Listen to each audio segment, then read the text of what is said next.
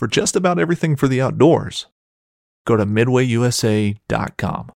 This upcoming concert season will be all about the boots, and Tecovas is your stop for the best in Western style. Tecovas has seasonal and limited edition offerings this spring and summer, including men's and women's boots, apparel, hats, bags, and more. All Tecovas boots are made by hand in a time-honored tradition with timeless styles that are always on trend. And Tecovas has first wear comfort with little to no break-in period. It's hard to find this level of comfort paired with this level of style. Stop by your local Tecovas store, have a complimentary drink or two, that's WCB style, and shop new styles. The smell of fresh leather and friendly staff are at your service.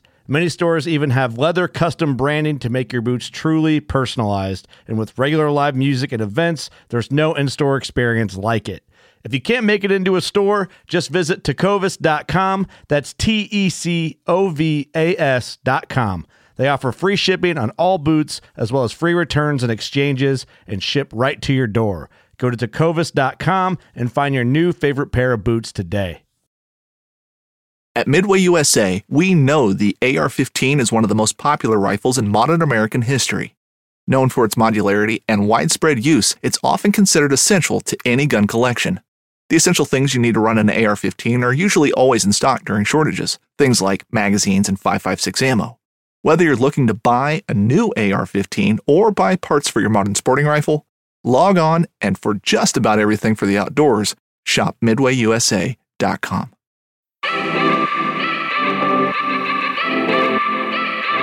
Happy Tuesday, everybody. Today is October 11th, 2022, and today's guest is Alex Chopp.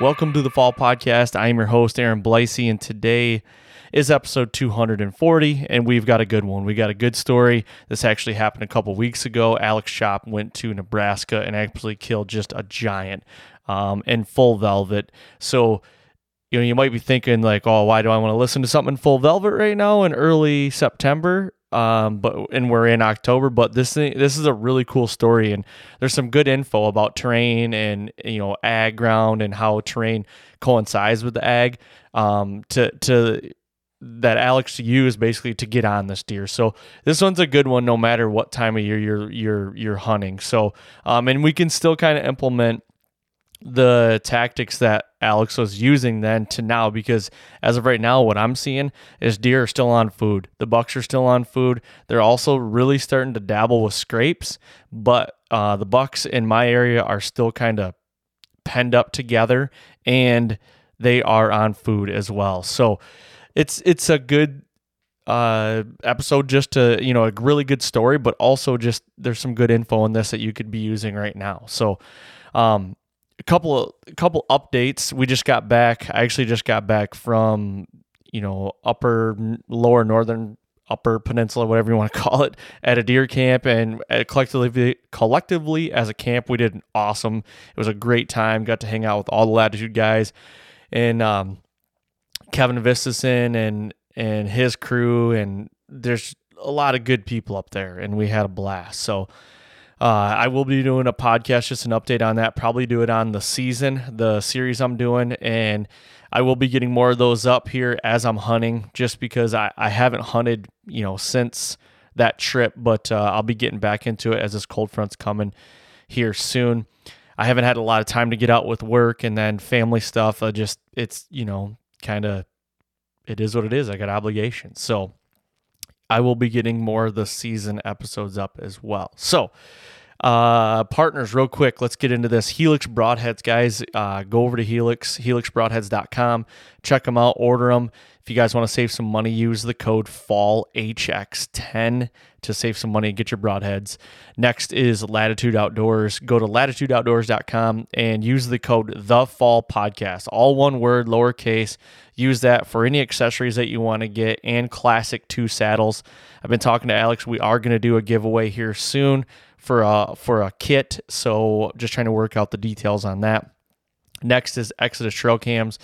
Go get your render at ExodusOutdoorGear.com. Also, Vector Arrows, use the code FALL10 at VectorCustomShop.com. Get yourself some arrows, save some money there. And last, but certainly not least, Garmin bow sights and watches. I just had some DMs. People are asking me what watch I'm using. I have the Tactic 7 watch, and I really like it because I can cater that with apps and everything on there, and weather. The weather is like spot on with it. I can cater that to hunting. And what I mean by that is I'm looking at this right now. It gives me the high and low of that day. It gives me the barometer, whether it's rising or falling or staying the same by scrolling. Gives me the temperature, gives me the sunset and the sunrise. And like right now I'm looking at it, it says the sunset is going to be setting in 5 hours. So as I'm recording this tonight, it'll be setting at 7:06. And you can cater it however else you want, but they also do have a hunt fish app on here where you can click on it. It tells you the peak times and the second best times. So you can cater it however you want, but I really like that. I can cater it to hunting and how I hunt. So check them out at Garmin.com. Guys, I want to get into this episode. It's a really good episode. So here is this interview with Alex Chopp. All right, welcome back to another episode of the Fall Podcast, and today I've got a frequent flyer now in the last couple months, Alex Chopp from Latitude. Alex, thanks for coming back on, man. Yeah, thanks for having me. I can't believe I get to talk about hunting 2 times in a row with you, so I'm excited about that. I know I got to shoot more deer so I can do this more. We're gonna throw the gear to the side and just talk about hunting. I like that. Yep. Well, good deal, man. We're going to get into today a little bit about, a lot about your Nebraska giant that you just killed a couple weeks ago. I know we're a little late to the game on it, but that's my fault. And, Adam Miller from the Bowhunter Chronicles just had to snipe you before I did. So I didn't want those episodes to go out, back to back. So, Adam, I hate you right now about it. But no, it's good. He's quick. He's quick. He is, man. He's quick to, and he's probably got you on speed dial because you guys are good friends. So it's like I couldn't get the text out quick enough. Yeah. So good deal. So I guess first and foremost, a lot of people know who you are, and especially people that are listening to this podcast, like they've heard you a couple times now. They know you're. And I've said it before, like you're one of those guys that like is kind of a silent killer deal. Like, you're known as the Latitude guy, but I think like what a lot of people is when you start peeling that onion away, you're legit, like you're a legit hunter, legit killer, and you've killed some big stuff. So I like to keep peeling that back, and that's what I'm going to do today again. And, this is your first time going to hunting this early whitetails, isn't it? Yeah, the earliest I've hunted before this Nebraska trip was September 15th, that week, and that was the Wisconsin opener. Okay. So I very much so felt like a fish out of water on this trip. Going into it, when we decided to go there, the first thing I thought was like, man, this is going to be hard. Yep. It's going to be a tough week for us. We're totally unfamiliar territory. We've never been out there. And on top of that, we're just very unfamiliar with that ag country stuff, which it was just a sea of ag. So. Yeah. And that's what's so tough about it. Not only the ag, but it's like hotter than the hinges of Haiti. There's bugs. There's, you're literally fighting to see a shooter buck at that last 10 minutes of light. You know what I mean? Mornings, I'm not saying you can't hunt mornings, but they're kind of out. It's just, I hate saying you're doing more harm than you are good, but everybody says that, but in a lot of aspects you are. Was that kind of the same thing you had on this trip? After the trip, I would probably agree with that. Going into it, I was like, I'm going to try and figure out some bedding and try and get in there in the morning. But I'll tell you, I got up at 2 a.m. one day and got out there. I was walking in at 3 a.m. Wow. I bumped some bedded deer. and, in the beds that I was targeting. So maybe I picked the wrong bedding area. Who knows? Maybe that was a night bed that they were on, but still, if I were to, next year or when we go back, I'm going to be scouting in the morning, Yeah. glassing, scouting, and I'm probably not going to be sitting in a tree. Now, was that a little bit of like that mentality of, I'm going, 12 hours away to hunt, away from your family, like I need to maximize my time? Was that more of that mentality coming through, or was it just like I really think I can get on a deer in the morning? I thought it was definitely possible to get on a deer in the morning, but at the same time, I also thought it was important to be in a hunting situation in the morning just to see what was going on. Mm-hmm. I mean, we really had no idea. We glassed in the mornings and the evenings and didn't have any luck, like getting eyes on deer. Not one time. We didn't see really one, even a deer glassing, right? Not even a doe or anything. And so, I wanted to be out there in the morning to see what I could learn from that. And I think I'm glad I did it. But moving forward, I probably wouldn't do that again. I would go about it a little different. Mm-hmm. Now, why do you think your sightings were so like minimal? I mean, you're not seeing any deer. Was it just all the crop that was up and how hot it was? Like, what was the mixture there? I think that it was a combination of things. The crop was you got corn everywhere and beans, right? And the beans are, being a Michigan guy, like I've never seen beans like this. Beans that are up to your shoulders, Mm-hmm. right? So even if there were deer out there, which they were clearly eating the beans, but we wouldn't have even seen them probably. And we're using our like Michigan binoculars, right, to glass these fields. And that was another learning experience. I'm like, man, my eyes are starting to hurt, and I'm like wiggling all around because I can't hold my binos steady. And so I think that there was some user error involved with that glassing, but it was so hot. And I just, after hunting, like, I don't think they were hitting those beans until dark. Really? After seeing what they were doing. Yeah. Yeah. I gotcha. And so like, I know Kevin and Jake, Derek and Corey went with you. How many other guys did you have with you on this trip? Let's see. So there was the three of us, myself, Kevin, and Jake, and then Derek and Corey, who also work. They're also Latitude guys, and then we had our buddies Thomas and Andrew there as well. Okay. So we had 7 total guys, and 6 of those guys had tags. Okay. I got you. So, and was all your guys' mentalities or your strategies kind of the same, like as far as how you were approaching different areas or trying to get in on deer in the evenings or in the mornings? Like, did you guys have the same kind of like, hey, dip your foot in here and, try to find some, maybe get on some ag or some acorns that might be dropping early? Yeah, I don't know. Like, I've never hunted Nebraska that early. I've never actually even hunted that early. So it's like, I'm just trying to picture what was going on in your guys' head when you guys were heading out there. Yeah, I mean, honestly, we were kind of hunting in pairs because we had, 3 vehicles, right?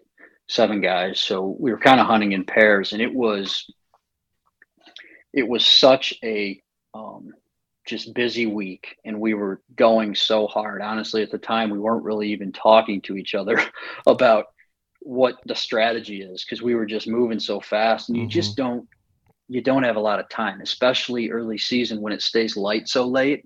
By the time you get back to camp, if you're going to hunt the morning, like, you're going to get back to camp at 10 o'clock, going to eat something quick, and then you're going to go to bed. At least that's how it kind of played out. But I think we all had slightly different approaches to this. Like Kevin, for example, he loves to walk every inch of a property so that he can really dissect it. And he likes to see it with his eyes. I like to rely more on the map. I don't like to bump deer, right? Like I don't really like the bump and dump thing. And that's just because I'm not good at it. Right. So it's just not a skill of mine, so I don't try to do that. But Corey, he was trying to bump a deer, right? So all of us had kind of slightly different approaches to what we were doing. In terms of areas we were targeting, like how are we even deciding to walk a property? It all revolved around that ag. For me, it was a topography thing, because the ag out there isn't like ag in Michigan. It's not flat. There are very, very significant elevation changes out there. It's basically a system of, creek bottom ditches mixed into ag. So that was interesting to me. There was even some ag or some topography in the ag. So like there were draws going into the ag. Mm-hmm. So you had to kind of figure out how to deal with that. And it ended up being kind of a key part of that. But so we all kind of had different approaches, and we just covered a lot of ground. Like, so when you guys got out there, and you really started honing in on like day one, let's talk about day one. You get into camp, you get everything situated and everything. It's probably hotter than shit. You don't even want to probably be in the tent because it's probably so hot. I've been there. Kansas in October, dude, is like, can be bad. Like we're in the tent, it's like 110 degrees and you're like, you can't even get in the tent and take a nap. Like you can't do that. So I'm like, Day one, you get set up and everything. Do you go out and glass that night and do you drive the roads and just try to get a lay of the land? Like what was your approach there? Yeah. So I was totally expecting it to be very difficult to get on deer. So I decided to go out 3 days before the season started. Okay. I wanted 3 full days of scouting. So I left on Sunday. The season started on Thursday, and it is a far drive out there too. That in itself was eye opening. I'm like, man, I can't believe, how are we still driving? But so on that first day that we actually got into Nebraska, we got there in the evening and we just went into full blown like cover ground and get our bearings, see what things look like in person compared to what they look like on the map. That's something that's always so important to me, because you just don't know exactly what things look like on the map. You don't know what that vegetation is. Something that looks thick on the map might not actually be thick, and things that look open might be thick. So that was the first thing we did, is we drove around. We were going to glass that evening, but we were rushing to the spot we wanted to glass and got pulled over. So we did miss the first evening of glassing, which didn't help. Who took that ticket? The officer he gave us a warning. He's a very nice guy. And I felt bad because Andrew was actually driving my truck, because I was, I wanted to be looking around. And so I felt bad because we were rushing, but luckily we didn't get a ticket. So thank you to that officer. Yeah. So you couldn't glass the first night. I mean, what do you said glassing didn't like really produce anything the whole time you were there. So that's got to be a mental like blow to the chest, I would think, because like if you go out there 3 days early and you're just like, you're so giddy. I would be anyway. I know that, like, first hunt of the year, you're going from a state like Michigan to a state like Nebraska that's just got bigger deer. I mean, let's call a spade here. And, and you don't even turn up a deer, like, where's your mental state at? Well, I feel like I've had so many failed attempts at doing things hunting at this point that I didn't really think anything of it. Honestly, when I go to a brand new area, it's a 3 to 5 year process for me. I never expect to drop into an area and have it just go exactly as planned. There's a lot of people who are like, oh, we're coming from Michigan going to Nebraska. It's going to be easy out there, right? And like, that is not my mindset at all. Like we don't even know how to glass, right? I mean, there's like a technique to that kind of, and we've never even really glassed. So it's like, it didn't really surprise me. I knew it was going to be just very difficult. Yeah.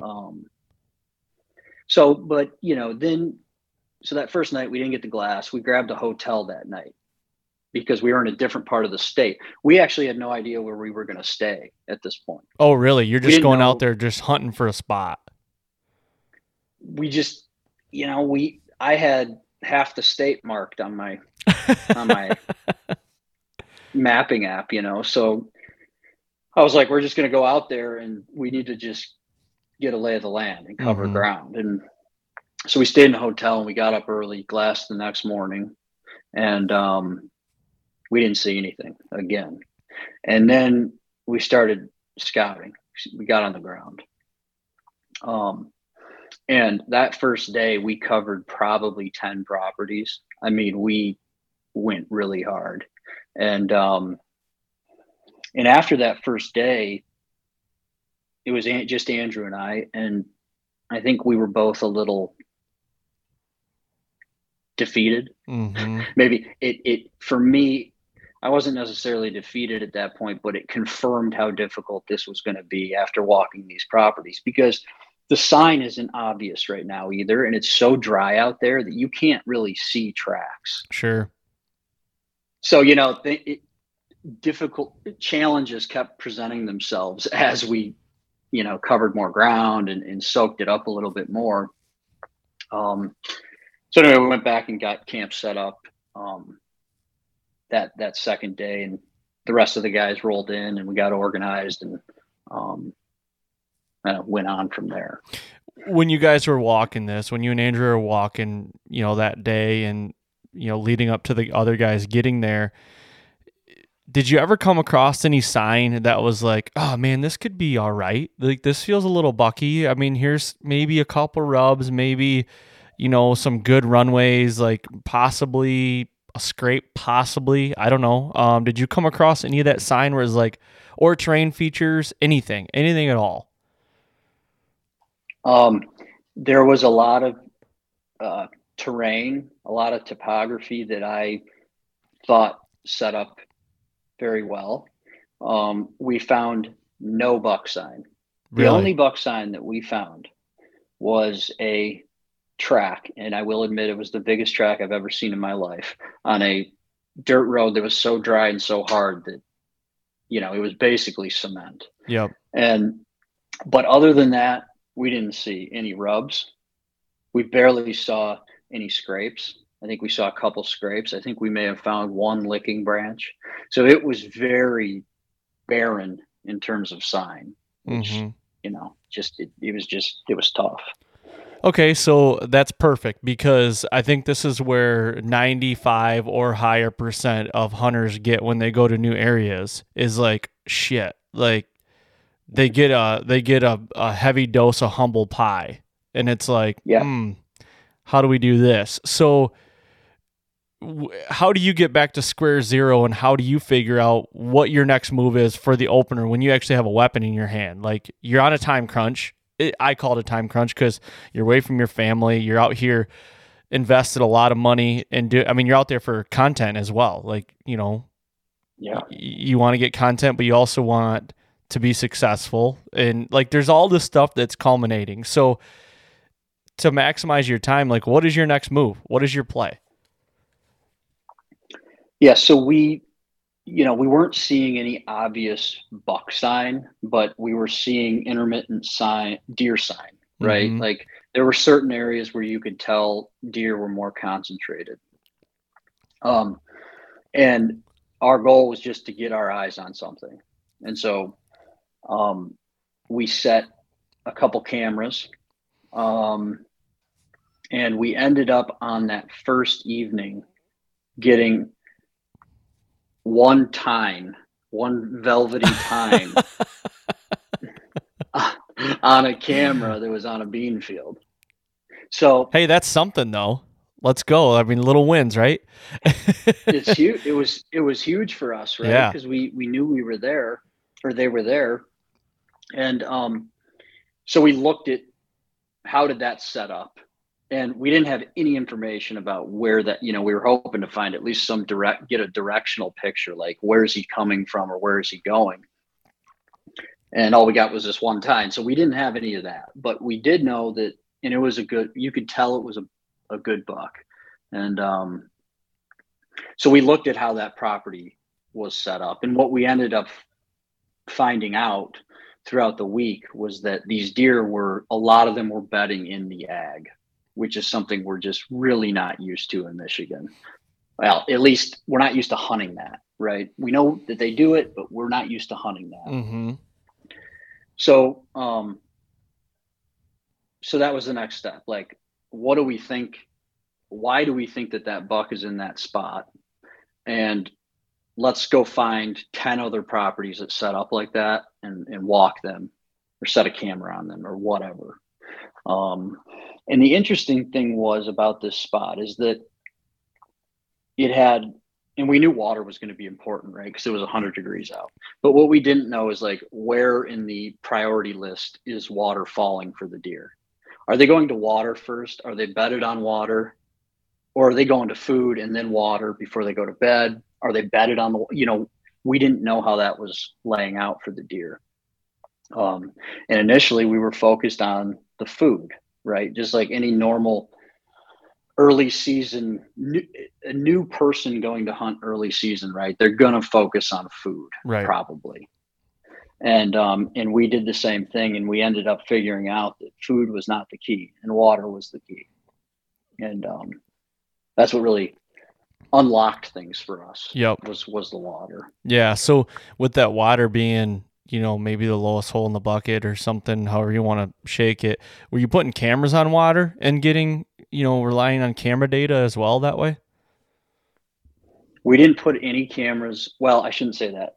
I didn't have any cameras on water. I had cameras on ag. So I got probably 5 really nice bucks on camera.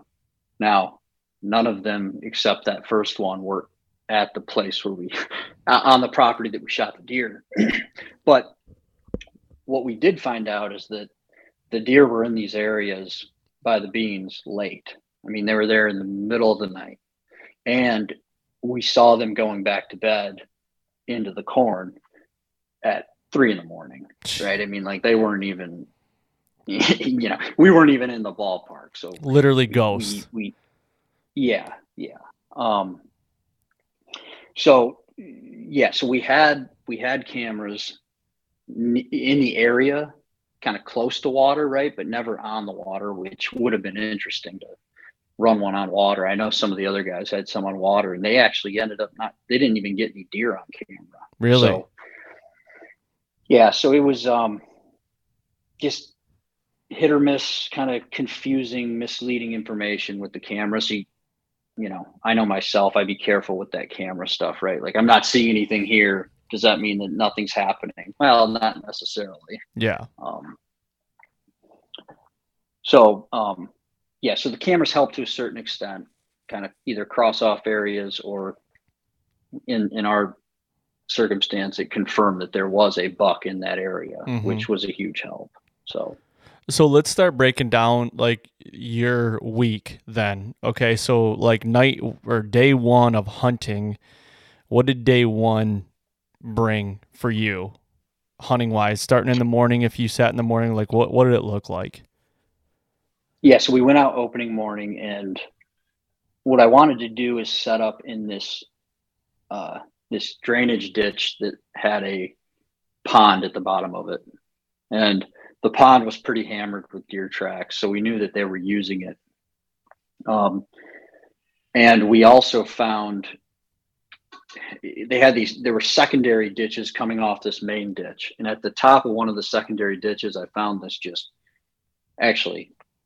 there were beds on 3 parallel secondary ditches coming off this main one. And we had the right wind for those points. So I figured I would go and set up below those points and try and catch something coming from the water back to bed, J-hook in the bed. Okay. Were these ditches timbered ditches? Yeah. Okay. Yeah. Not big timber, not like Ohio ditch, but kind of scrubby, extremely thick ditches. Yep. So anyway, we hunted that morning. We had it was like a little drizzly rain, actually, still very warm. And the wind, we had the right wind, but in the ditch, something really interesting was happening. And we were at the bottom of the ditch, and the wind was actually, or the air from the bottom was actually drawing back up the ditch to the bed. So I'm like, well, that's, that's not ideal. You're right. Like he's clearly not going to come down here to Yeah. check his bed Right. if everything's drawing back up there, which I've actually never seen that before. So I thought that was really interesting. Anyway, so that morning was a total bust. We busted a couple deer walking in, but that was it. And the deer we busted walking in were bedded in the middle of a field. So, that morning was, hit us in the face a little bit, right? Like Right. that wasn't the right move. So bumping those deer in the field, though, were you thinking like, shit, maybe all these deer are bedding in the field, and how am I going to get them where I can hunt them kind of thing? Oh, yeah, absolutely. I mean, because these fields, it's like big CRP fields, right? So they could be anywhere in there. Unless you're stalking around, I mean, I don't know. It's going to be very difficult, especially with our experience level in that scenario. So, I was worried about that. So after that morning hunt, I'm like, I gotta find a deer that's using one of these ditches, right? Because if I don't, it's gonna be tough. Mm-hmm. So, and there wasn't a ton, and I hadn't been in that ditch that we hunted that morning. So after, it got light, we hunted and we got down, and I looked around, and there just wasn't really any deer activity down there. And so that was obviously eye-opening. It wasn't like, let's abandon that, but it changed things a little bit. Right. For sure. Yeah. And then I'm guessing with the thermals and that wind sucking back up that drainage, that's also got to be like a mind screwy deal too, where like, how do you look at the forecast and you might be getting that same wind the whole week, and you're like, well, this ditch might be out. Like I might not be able to, like they're bulletproof bedding. Like how do you deal with that?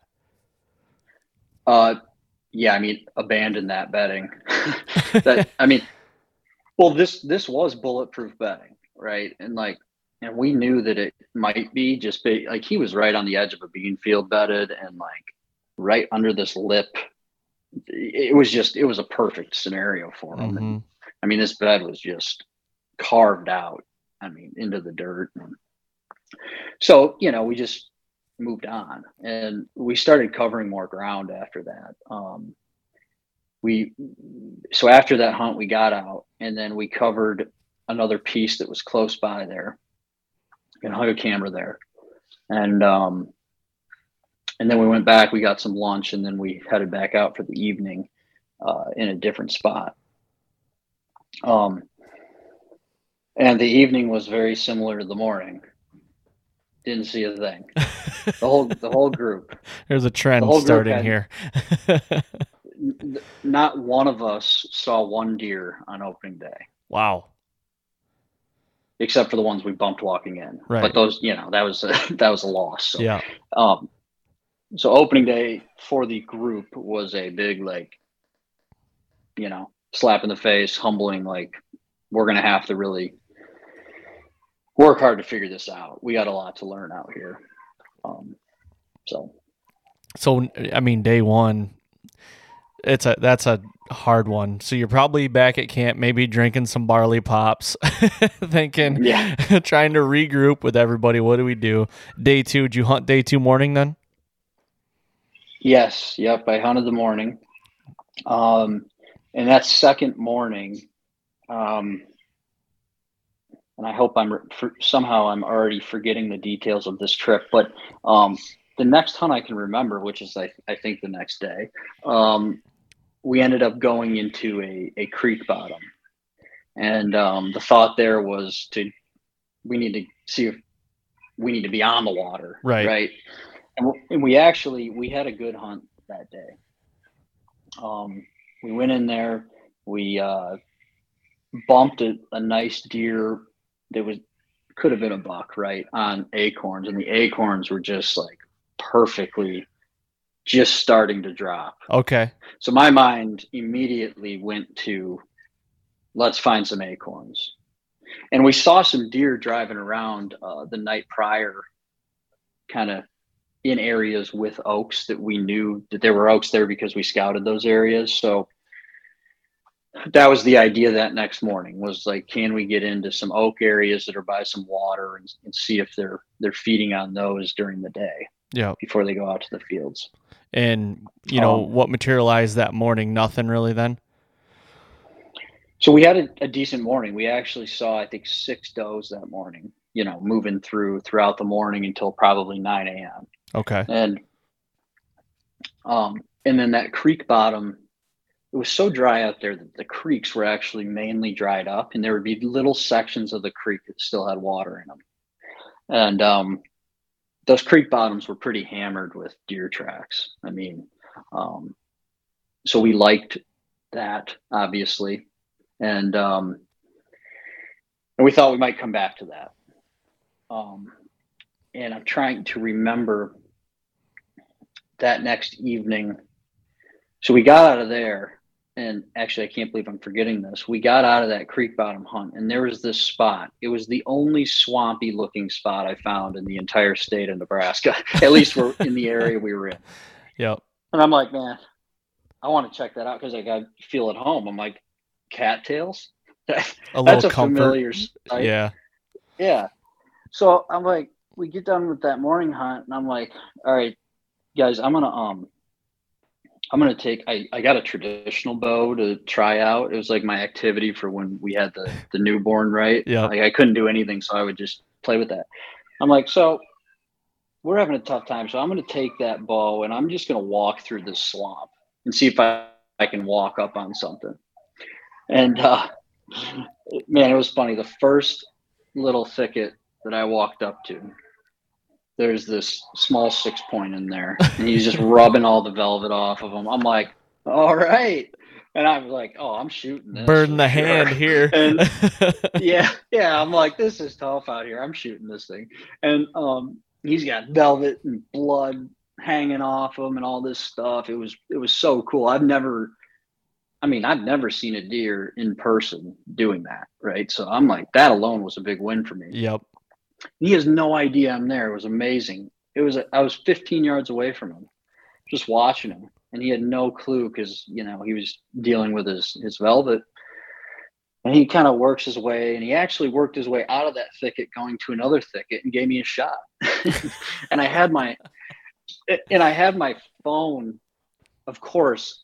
We had Derek, who's our camera guy, with us, and he wasn't with you. No, well. So the idea was like, I'll walk through and maybe bump something to you guys. So I had him stay with Andrew.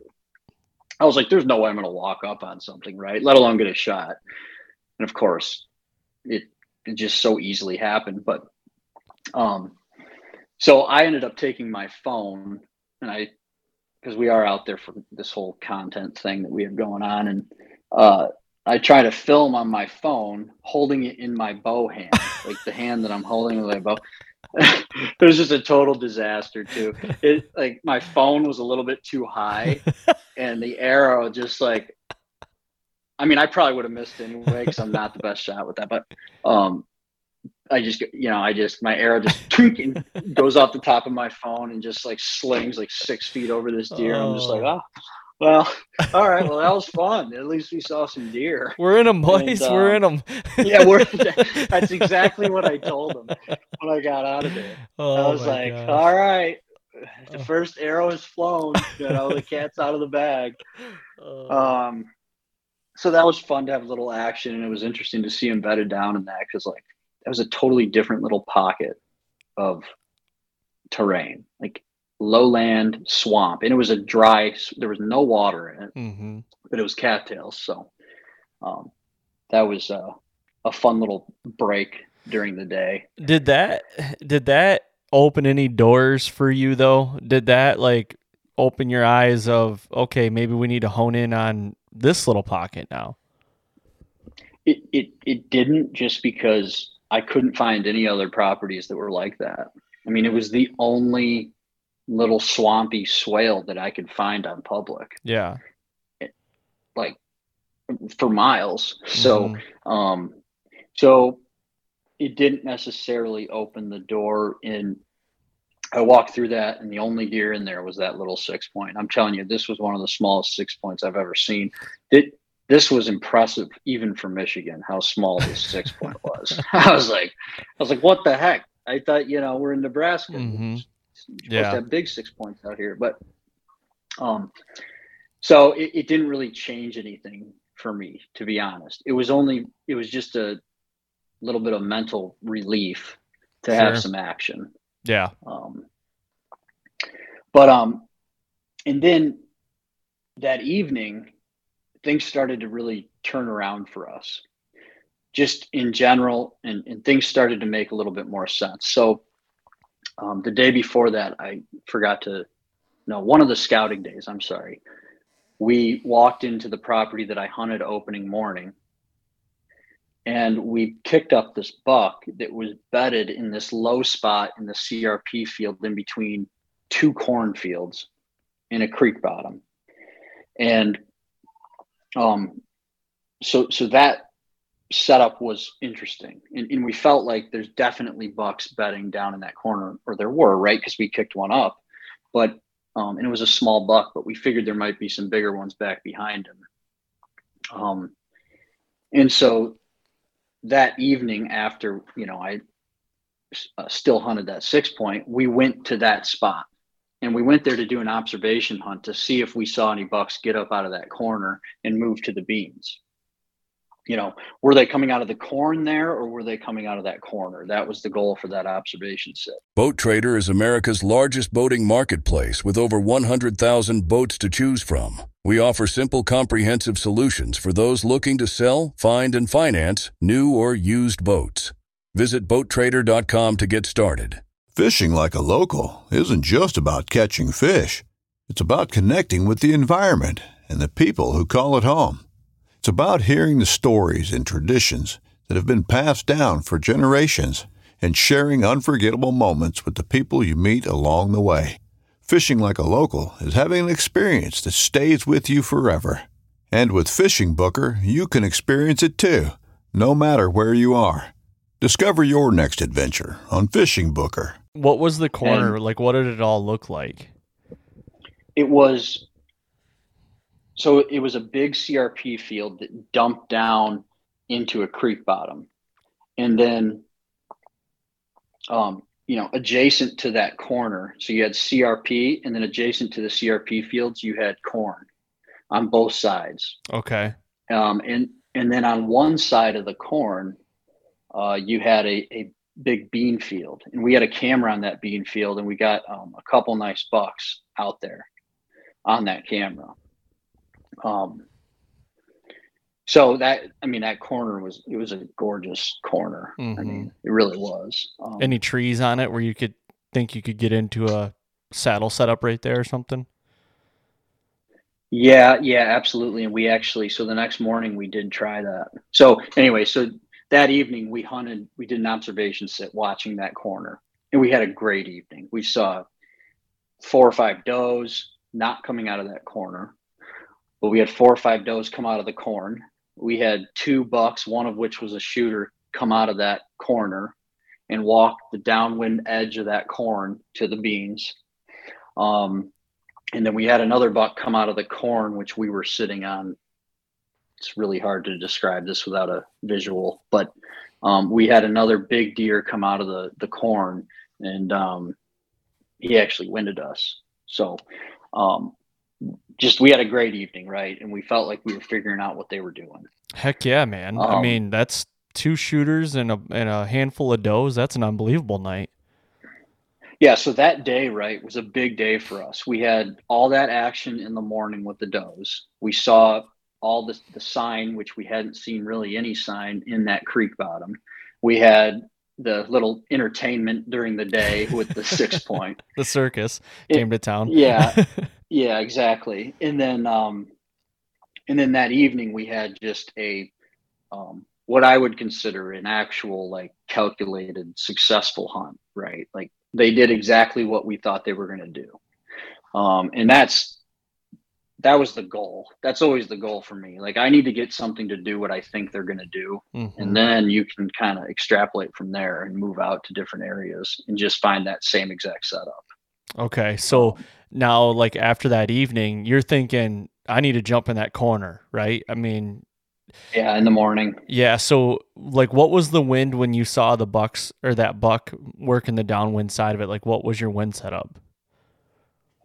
We had a south wind. So the wind was actually coming. It was coming south to us. So the wind set up great for us, right? Compared to that corner was upwind of us. Okay. So he wouldn't have winded you if you got where you were at then. Is that what you're saying? Where we were sitting that evening, we were totally bulletproof from that corner. Gotcha. And we were far enough. I mean, we were far from the corner, right? Because I wanted to make sure our thermals didn't drop down in there too. Mm-hmm. So we were far back and just kind of glassing it really. And all of the deer or all the bucks, both bucks we saw, but even the bigger deer that we saw that winded us, he ended up coming out of the corn, but I think he was coming out of the corn to the edge to move down to the corner into the wind. And they were all walking that downwind edge of that corn out to the beams. Gotcha. So that's how the wind played out. And then that next morning, right, we said, well, let's get in there and try and set up on that corner and catch something coming back to bed. And the only problem with that morning was the wind totally flipped overnight. And I don't think that's what screwed us up, but that's the morning that we got up at 2 a.m, right, and walked in there and bumped deer at 3 a.m. bedded down. Mm-hmm. So now the night before that morning, so the night after you had the good sit, you're sitting in camp, probably checking weather apps and stuff like that.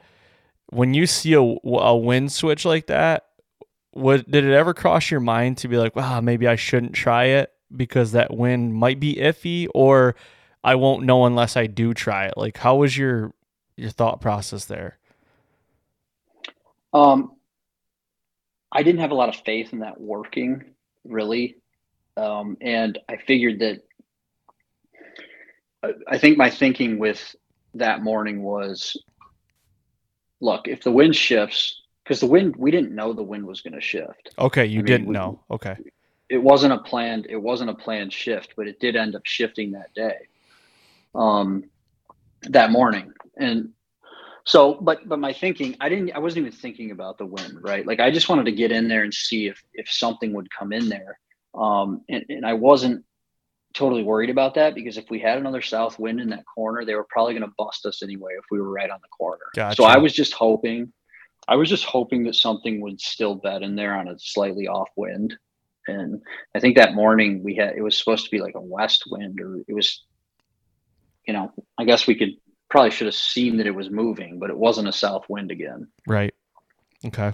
So then that morning, how'd that transpire then, that sit?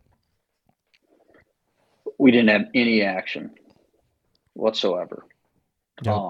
But I also think every deer in the area knew we were there. After bumping deer and walking in early, and yeah.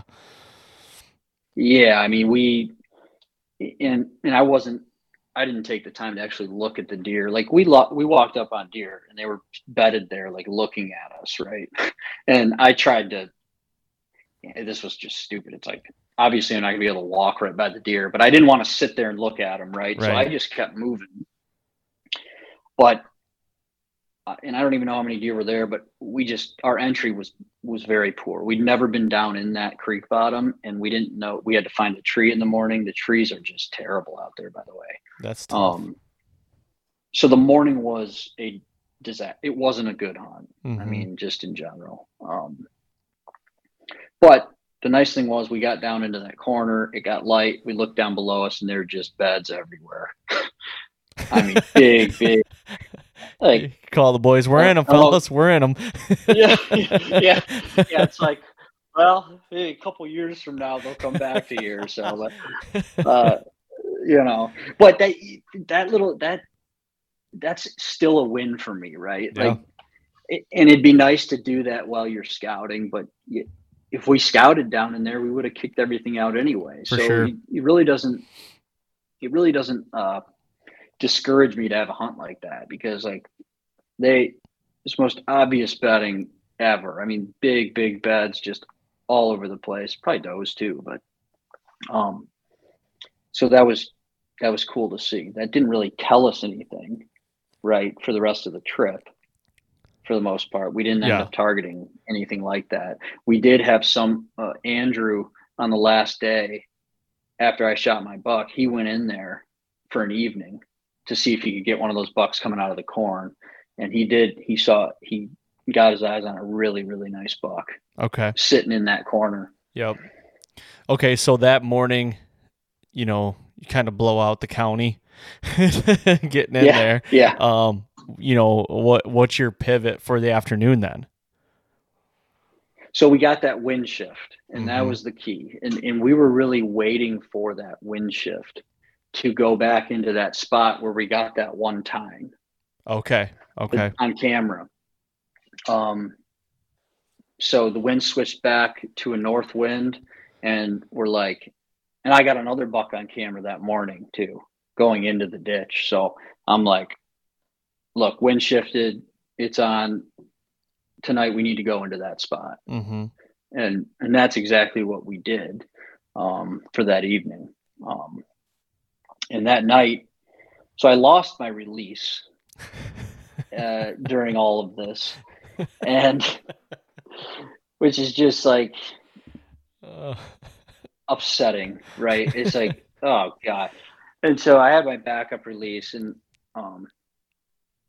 man, it screwed me up. And that's why you got to have two of the same release. Like, why would I have a backup release that's different than my regular release? I have a backup that's different than my regular release. If my regular release goes down, I'm a gong show. I can just tell you right now. well, the dang releases are so expensive, right? I know. Like I had one of those nice stand whatever releases, and so that's why my backup was different, because I don't, it's expensive to have two of those. But man, I'm probably gonna have two moving forward, because I was missing the target at 20 yards. I mean, like, oh my gosh. It was, and I had new arrows. Just like, I was kind of a mess, right? I was just last minute for the trip, and so I had to tweak my whole bow setup before going in that evening. I was shooting, I was missing it 20 yards. I finally got it like kind of dialed in, and so we're like, oh hell, let's go. Let's give her a try. And, yeah, let's give her a whirl. And so we went up to that spot, and this spot was at the corner of a bean field, in between a ditch that ran into milo or sorghum that was butted up to corn. And we set up, we're in this wonky tree. I'm actually tying down branches to make shooting lanes with like some stick straps. So that was interesting. I was barely even in my saddle. I was kind of standing on a branch for this hunt too. And,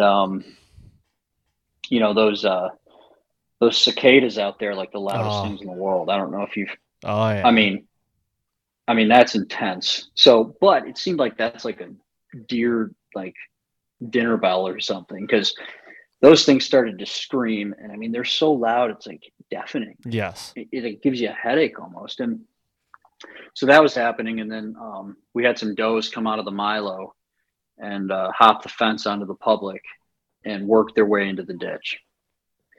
And then shortly after that, probably a half hour or so, Derek, who's, he's 6-8 feet above me, so he has a totally different view at this spot.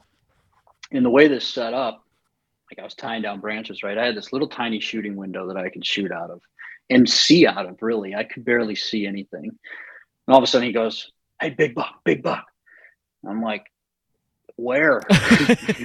I've been there. I hear what you're saying, but I'm not seeing anything. Directions. And so, but I didn't know how close the buck was. I didn't know. So I started looking at his camera, right, to see what he's looking at. And I could see the general direction, but I had no idea how close he was. So I didn't want to say anything. because I didn't want to spook him if he was right there.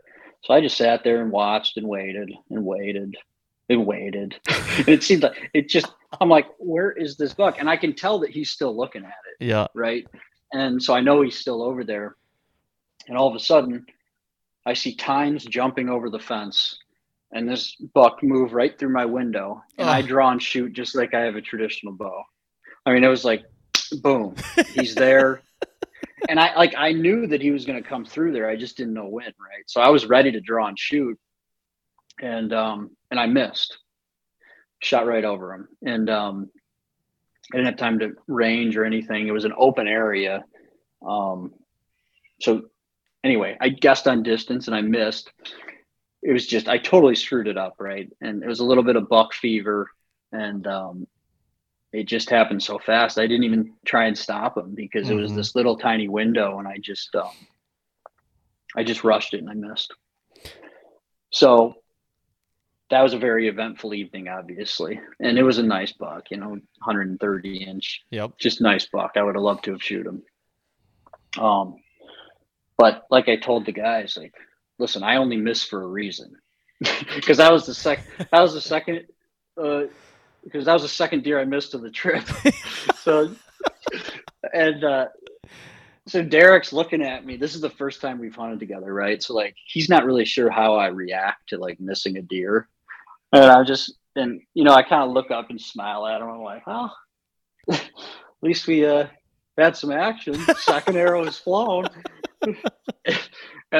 I just cracked up because like Derek looked at me after this. He's like, dude, I was kind of nervous. Like, I didn't know how you were going to react to missing that deer. I was like, oh man, what are you going to do? Right. Like, you got to give him shit for not giving you good directions where he was.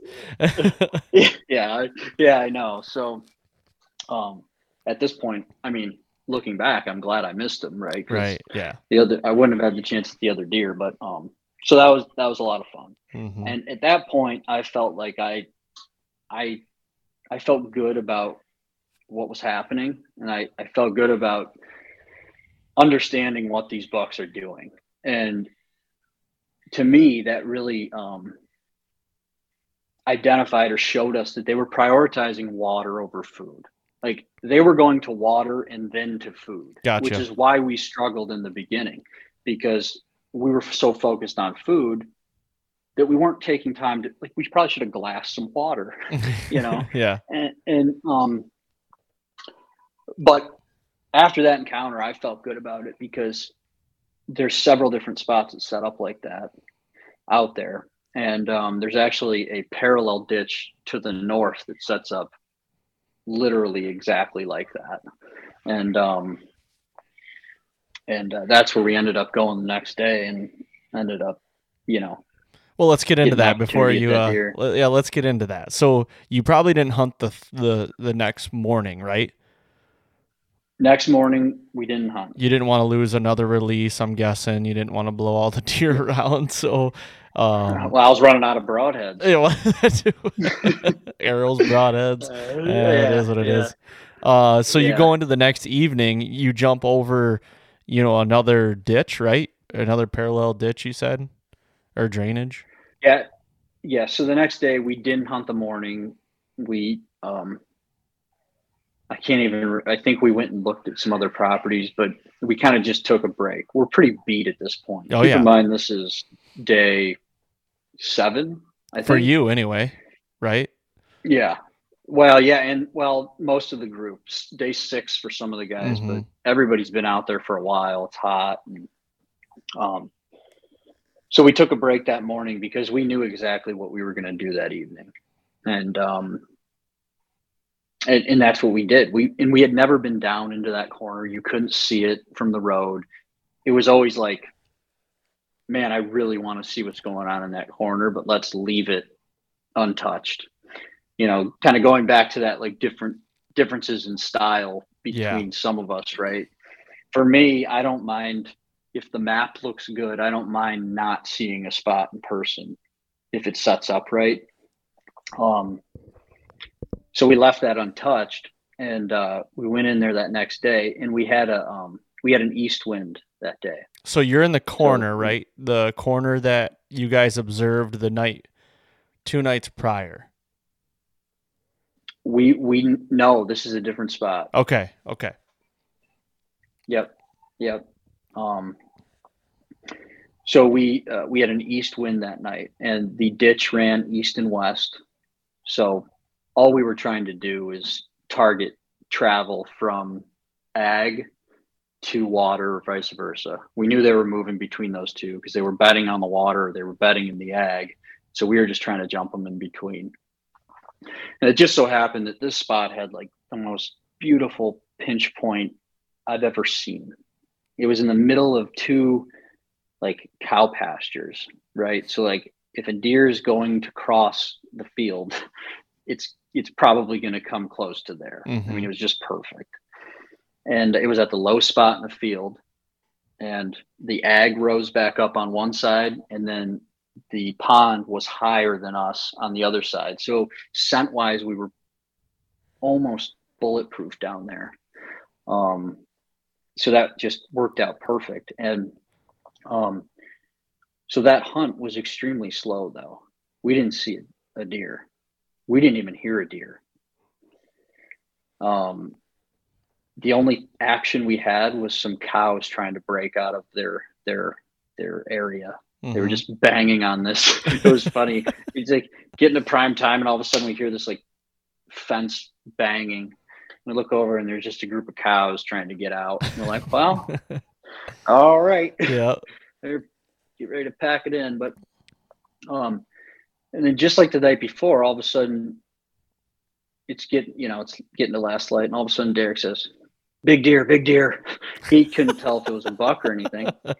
I'm like, oh, here we go again. Looking at the camera lens, like, where the hell are you looking? Yeah. But this time, fortunately, I could see the deer. Mm-hmm. Thank God. And so I had a lot of time to kind of figure out. Well, it seemed like a lot of time to figure out what I was going to do and range him and all that stuff. And it was interesting because he actually came running down the hill in the middle of this grass field, came running down the hill to the bottom of the hill to the corner where we were set up. And he started just kind of walking and grazing on grass or clover. So I ranged him. He was at like 46, and he was kind of angled away from me. And I stopped him and I ranged him again. And then he took a couple more steps, and I stopped him again. And actually Derek and I both stopped him that second time. Oh, really? I think Derek was more nervous about me not stopping him, but he was at 48, and with my bow troubles, I'm like, well, this is going to be interesting. But yeah, I had time to, really focus on the shot. Mm-hmm. So I did feel good about the shot. And so I let it fly and smoked him in the heart, and he was dead 40 yards away. And so that part of the trip was as smooth as it could have been. Right. But that's crazy. Up until that point. Yeah. That's crazy. Yeah. Like what time was that in the evening? It was probably 8 o'clock. I mean, I think the sun was setting. I think the end of shooting light was like at 8:20, 8:30 out there. So it was, right around 8 o'clock, give or take 10 minutes, but it was late, it was really late. Yeah. That's what I was getting at. Like it's, those early hunts are that last half hour, 45 minutes of daylight. Like that's what you're looking to get into. Like you said, it was slower and shit that night. And then out of nowhere, here comes a 160-inch deer that's just running into your life. And it's like, oh, wow, here we go. Game on.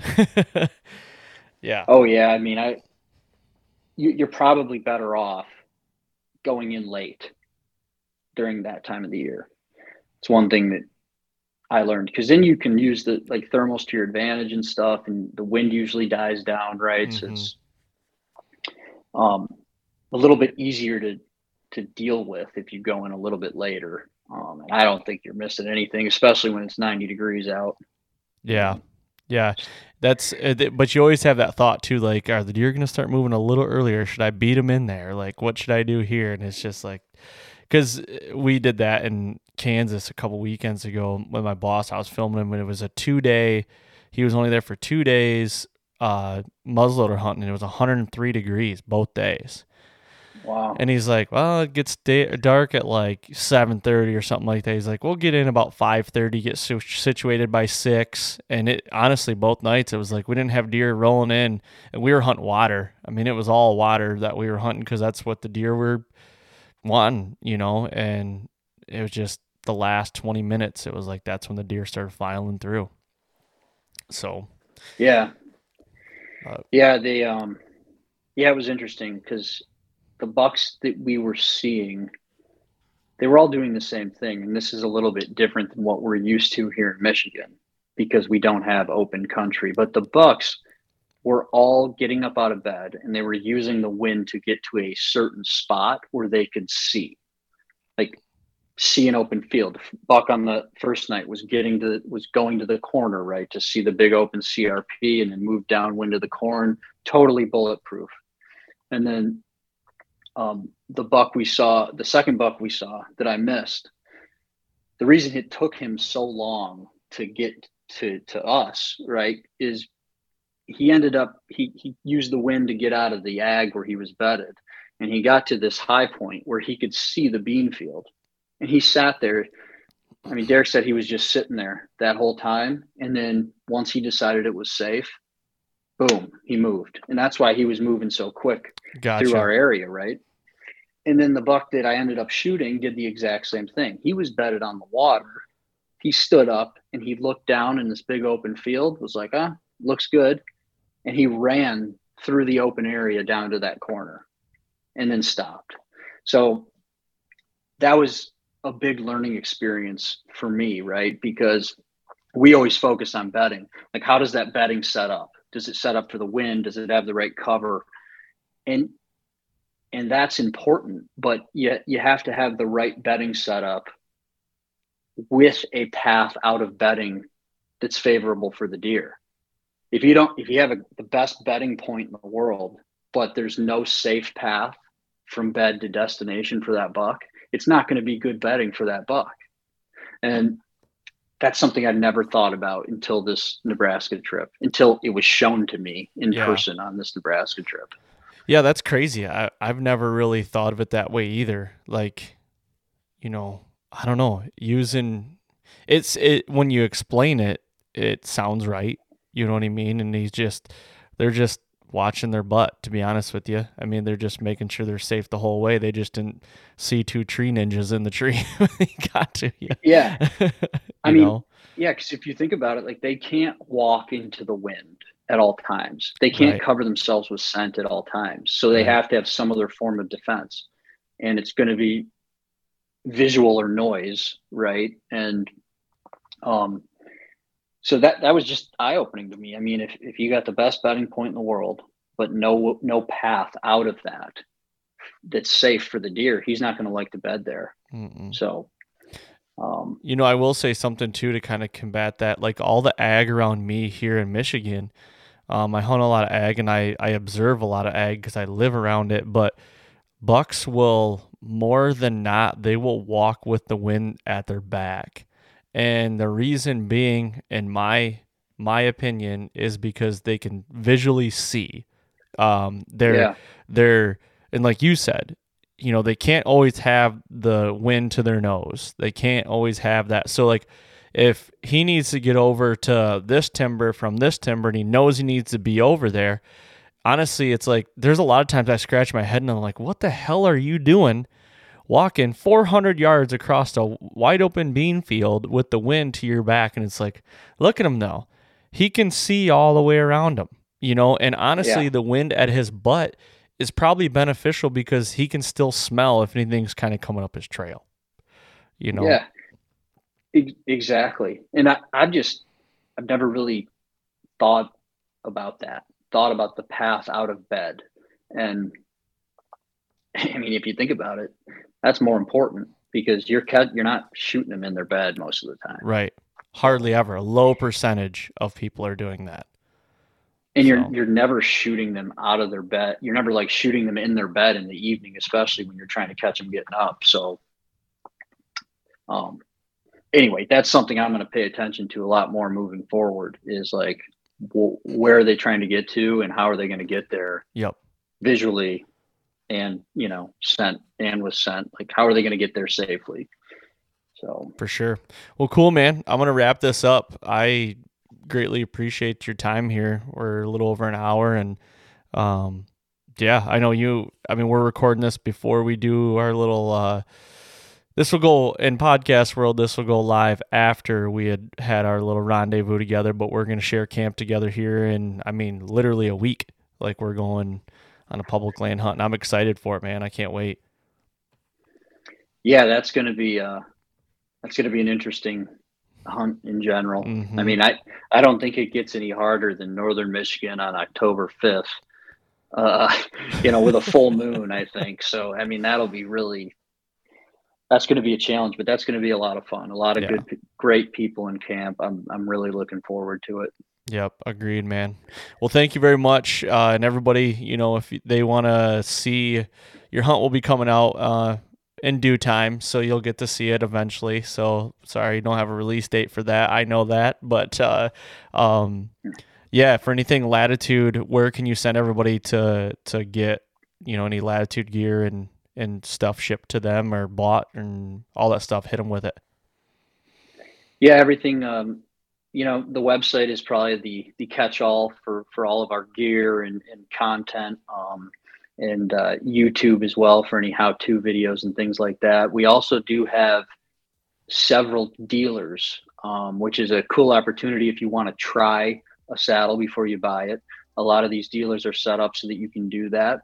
We have a dealer locator on the website too. So if you want to find one close to you, you can use that. And otherwise, the normal social media channels, Instagram, Facebook, we're on there too. So reach out to us anytime. We love hearing from everybody. Awesome, man. Well, thank you very much. And I know we'll do this again soon. All right, cool. Thanks, Aaron. And there you have it, guys.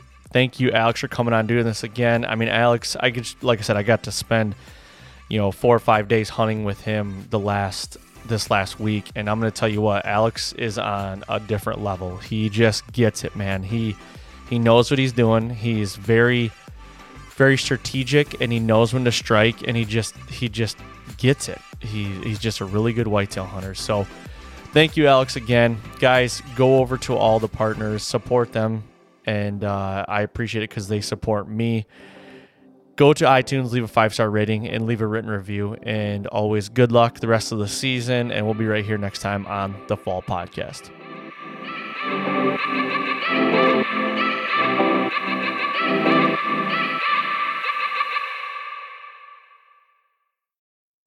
I'm Will Cooper, host of HuntStand's Make Your Mark podcast. For even more content, be sure to watch the original films from HuntStand Presents on the Waypoint TV channel every Tuesday at 10 p.m. Eastern. Visit waypointtv.com to learn more.